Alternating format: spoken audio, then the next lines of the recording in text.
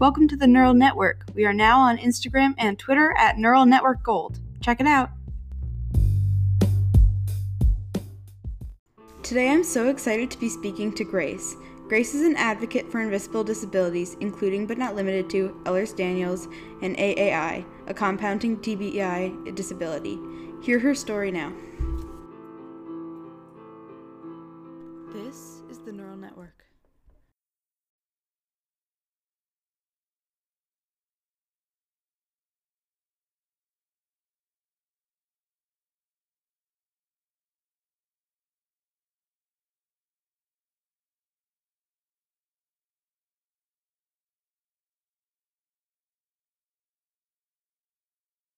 Hi, Emma.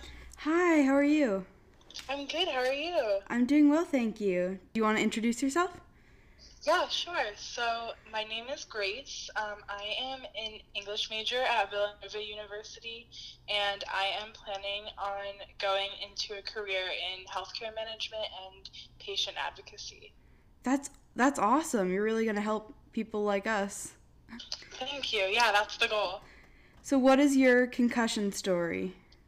Yeah, so it's kind of a little complicated, but essentially, when I was 15, I was diagnosed with a connective tissue disorder called Ehlers-Danlos syndrome, which we just shortened to EDS.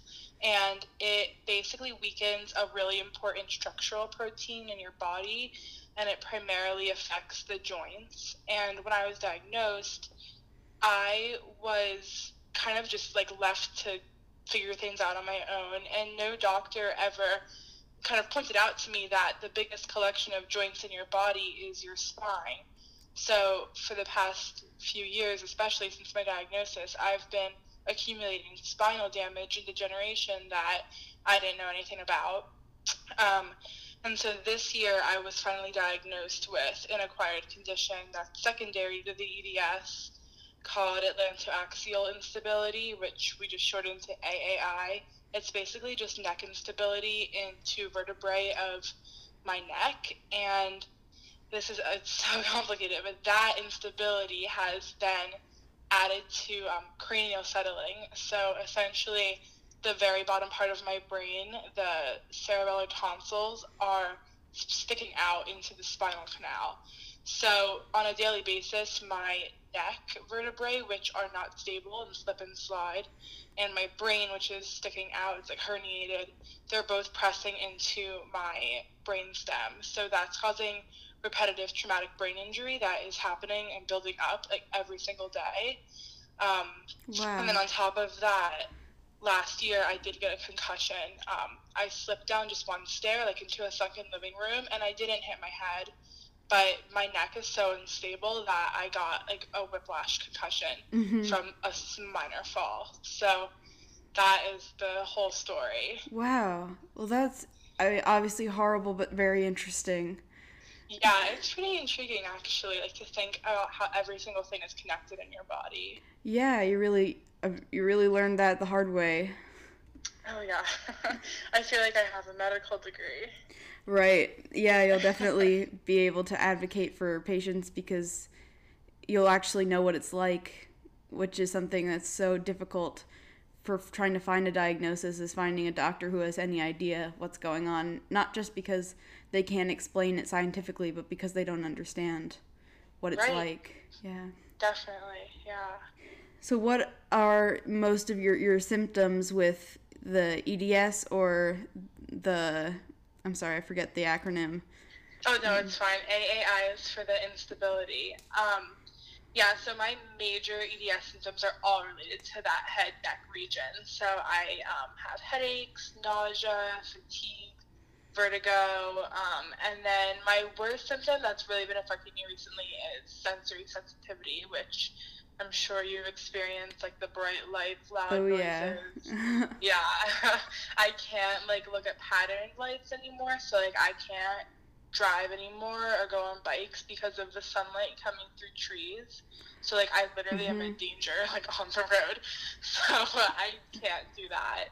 So those are the really major things. And then I know we were talking before about tics. They're not like I have motor tics that I've had since I was 7, and they don't bother me as much as I guess some of my other symptoms, but I'm sure they're related to the brain injury now looking back on all of it. Yeah, and it's very interesting to me because I hadn't found somebody who had a similar, not necessarily progression, but like that kind of like random onset with the brain injury, because Yeah, definitely. my doctor's like, yeah, I'm definitely open to them being connected, and they seem connected, but who knows? But you know. Yeah, you know it if you live in it. Yeah. Exactly. It's only like you can only go to so many appointments where you're told they don't have a connection before you have to start connecting the dots on your own. Exactly. Yeah. Yeah. So I think it's a little bit different with the EDS and the AAI than for people who bump their heads and things that I've talked to. So what kinds of treatments or what kinds of things are there out there that you've tried to help? Yeah, so right now, EDS doesn't have a cure, and the only major like treatment protocol is doing physical therapy, and that is essentially just trying to strengthen all of your muscles to keep your joints in place. So I've done physical therapy like multiple different rounds for different parts of my body, and my most helpful physical therapy was after my concussion because I would do they just introduced new exercises where like I would wear a laser pointer on my head and I would have to turn my head over my shoulder and I'd have to get the point, like keep it in a straight line. I would do things also with beads where I had to focus my eyesight down a line of beads and then back. And then like cover my eyes, and so all those things really really helped with dizziness and like lagging that I had on my eyes after the concussion. But in terms of like the pain and the headaches, I haven't had like a successful treatment plan because for a really really long time I was misdiagnosed with migraines, so I was just going through medications that weren't doing anything for me. And just this fall I was finally fitted for a neck brace by an EDS knowledgeable neurosurgeon, and so the neck brace takes the weight of my head off of my neck because the part of my neck that is unstable is the part that holds up your head. So once my head rests on the neck brace, I immediately have relief in my neck. And it also keeps me from moving my neck too much, so I'm not twisting it and then putting my brainstem at increased damage. So I wear that at night, I wear it in the car, I wear it if I'm in pain, and so that has helped me so much that I am now a candidate for a spinal fusion surgery. So eventually once hospitals reopen, I'll be getting a surgery to fuse those two vertebrae, top vertebrae in my spine. And also it'll be at the same time treating that brain herniation by removing part of my skull. So it's going to like completely reconfigure that area back there, but it should help strengthen everything, and then that will eventually lead to less damage on my brainstem. And I've been told it'll take about 2 years for the brainstem to completely heal itself, but it is possible. So it's really exciting. Yeah, that is very exciting. Is it so scientifically? Is that because if you connect them, you don't need the connective tissue? Yeah, exactly. So the connective tissue is so weak there that it's not keeping them in place. So now it'll be titanium screws and they'll actually be in place of the connective tissue. Wow, that's so cool. Yeah.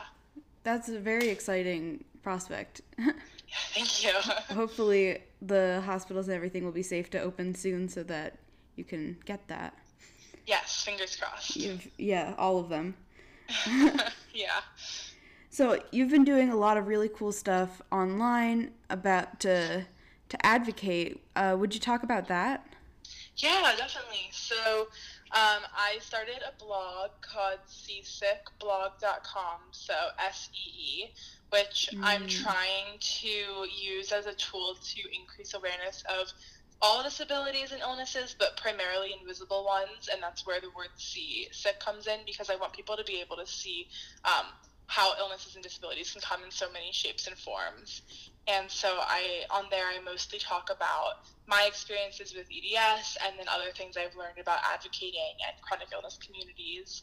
And I was really inspired to do that through the Ehlers-Danlos Society, which is a nonprofit organization that does research and holds conferences for patients and doctors throughout the year. And so I went to my first EDS conference a year after I was diagnosed, and I've been to 4 now.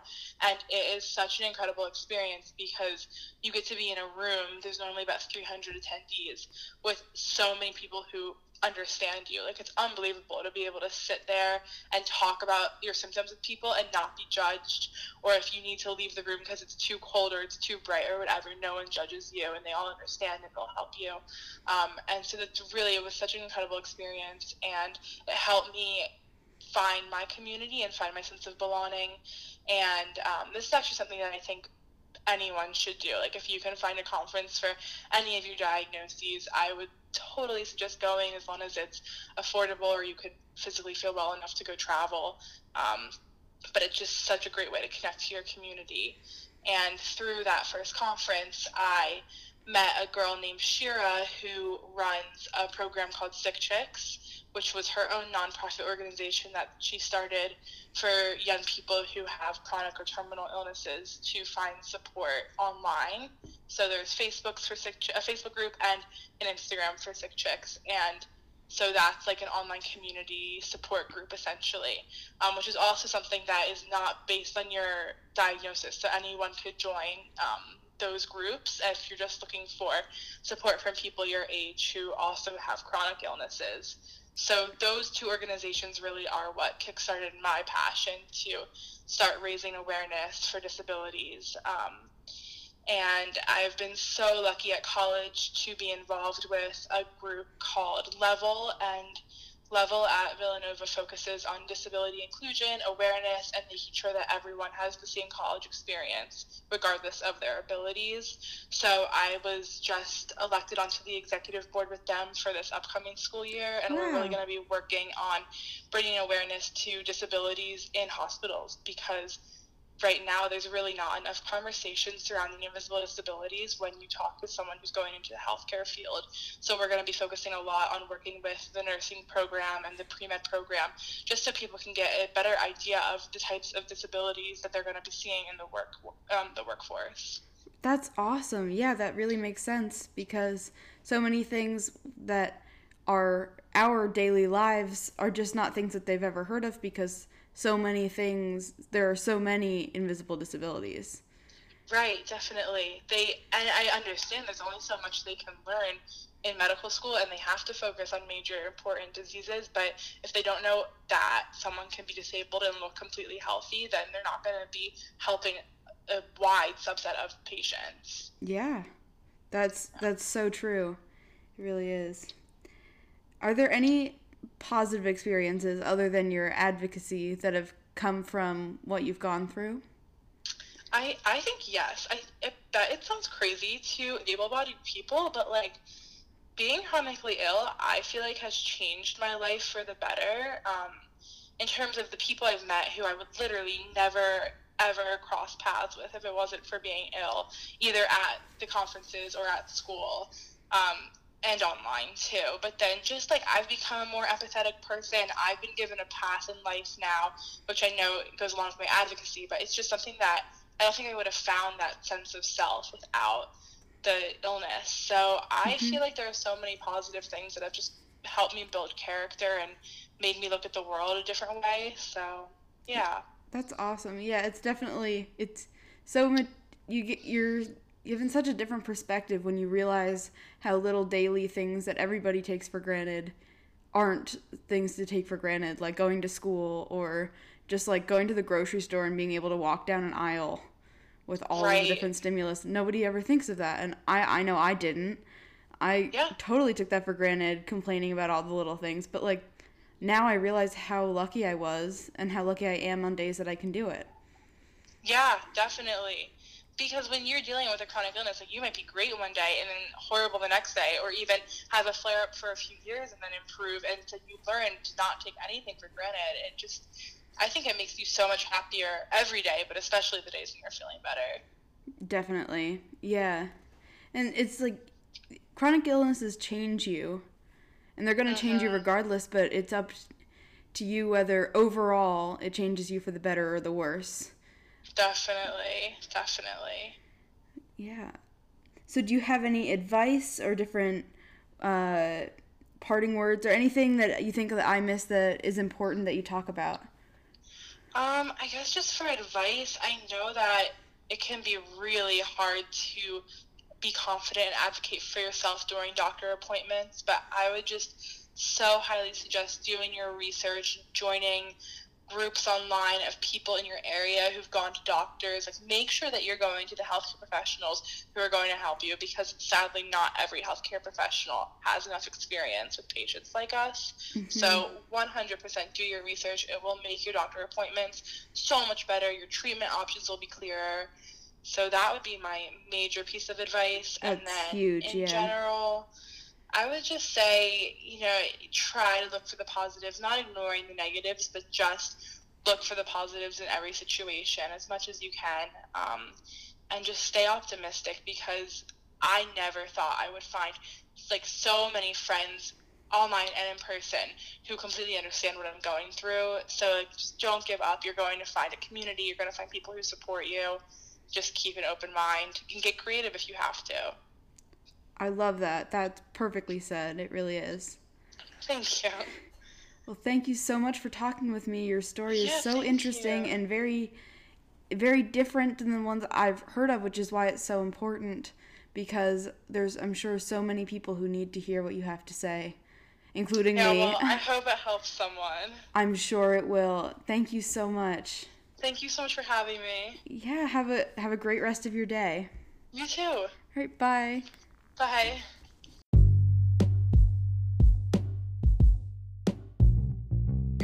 That was the Neural Network. Thank you so much for listening. As always, this is a Girl Scout Gold Award project by me, Emma, and you can find us now on Instagram and Twitter at Neural Network Gold. Thank you.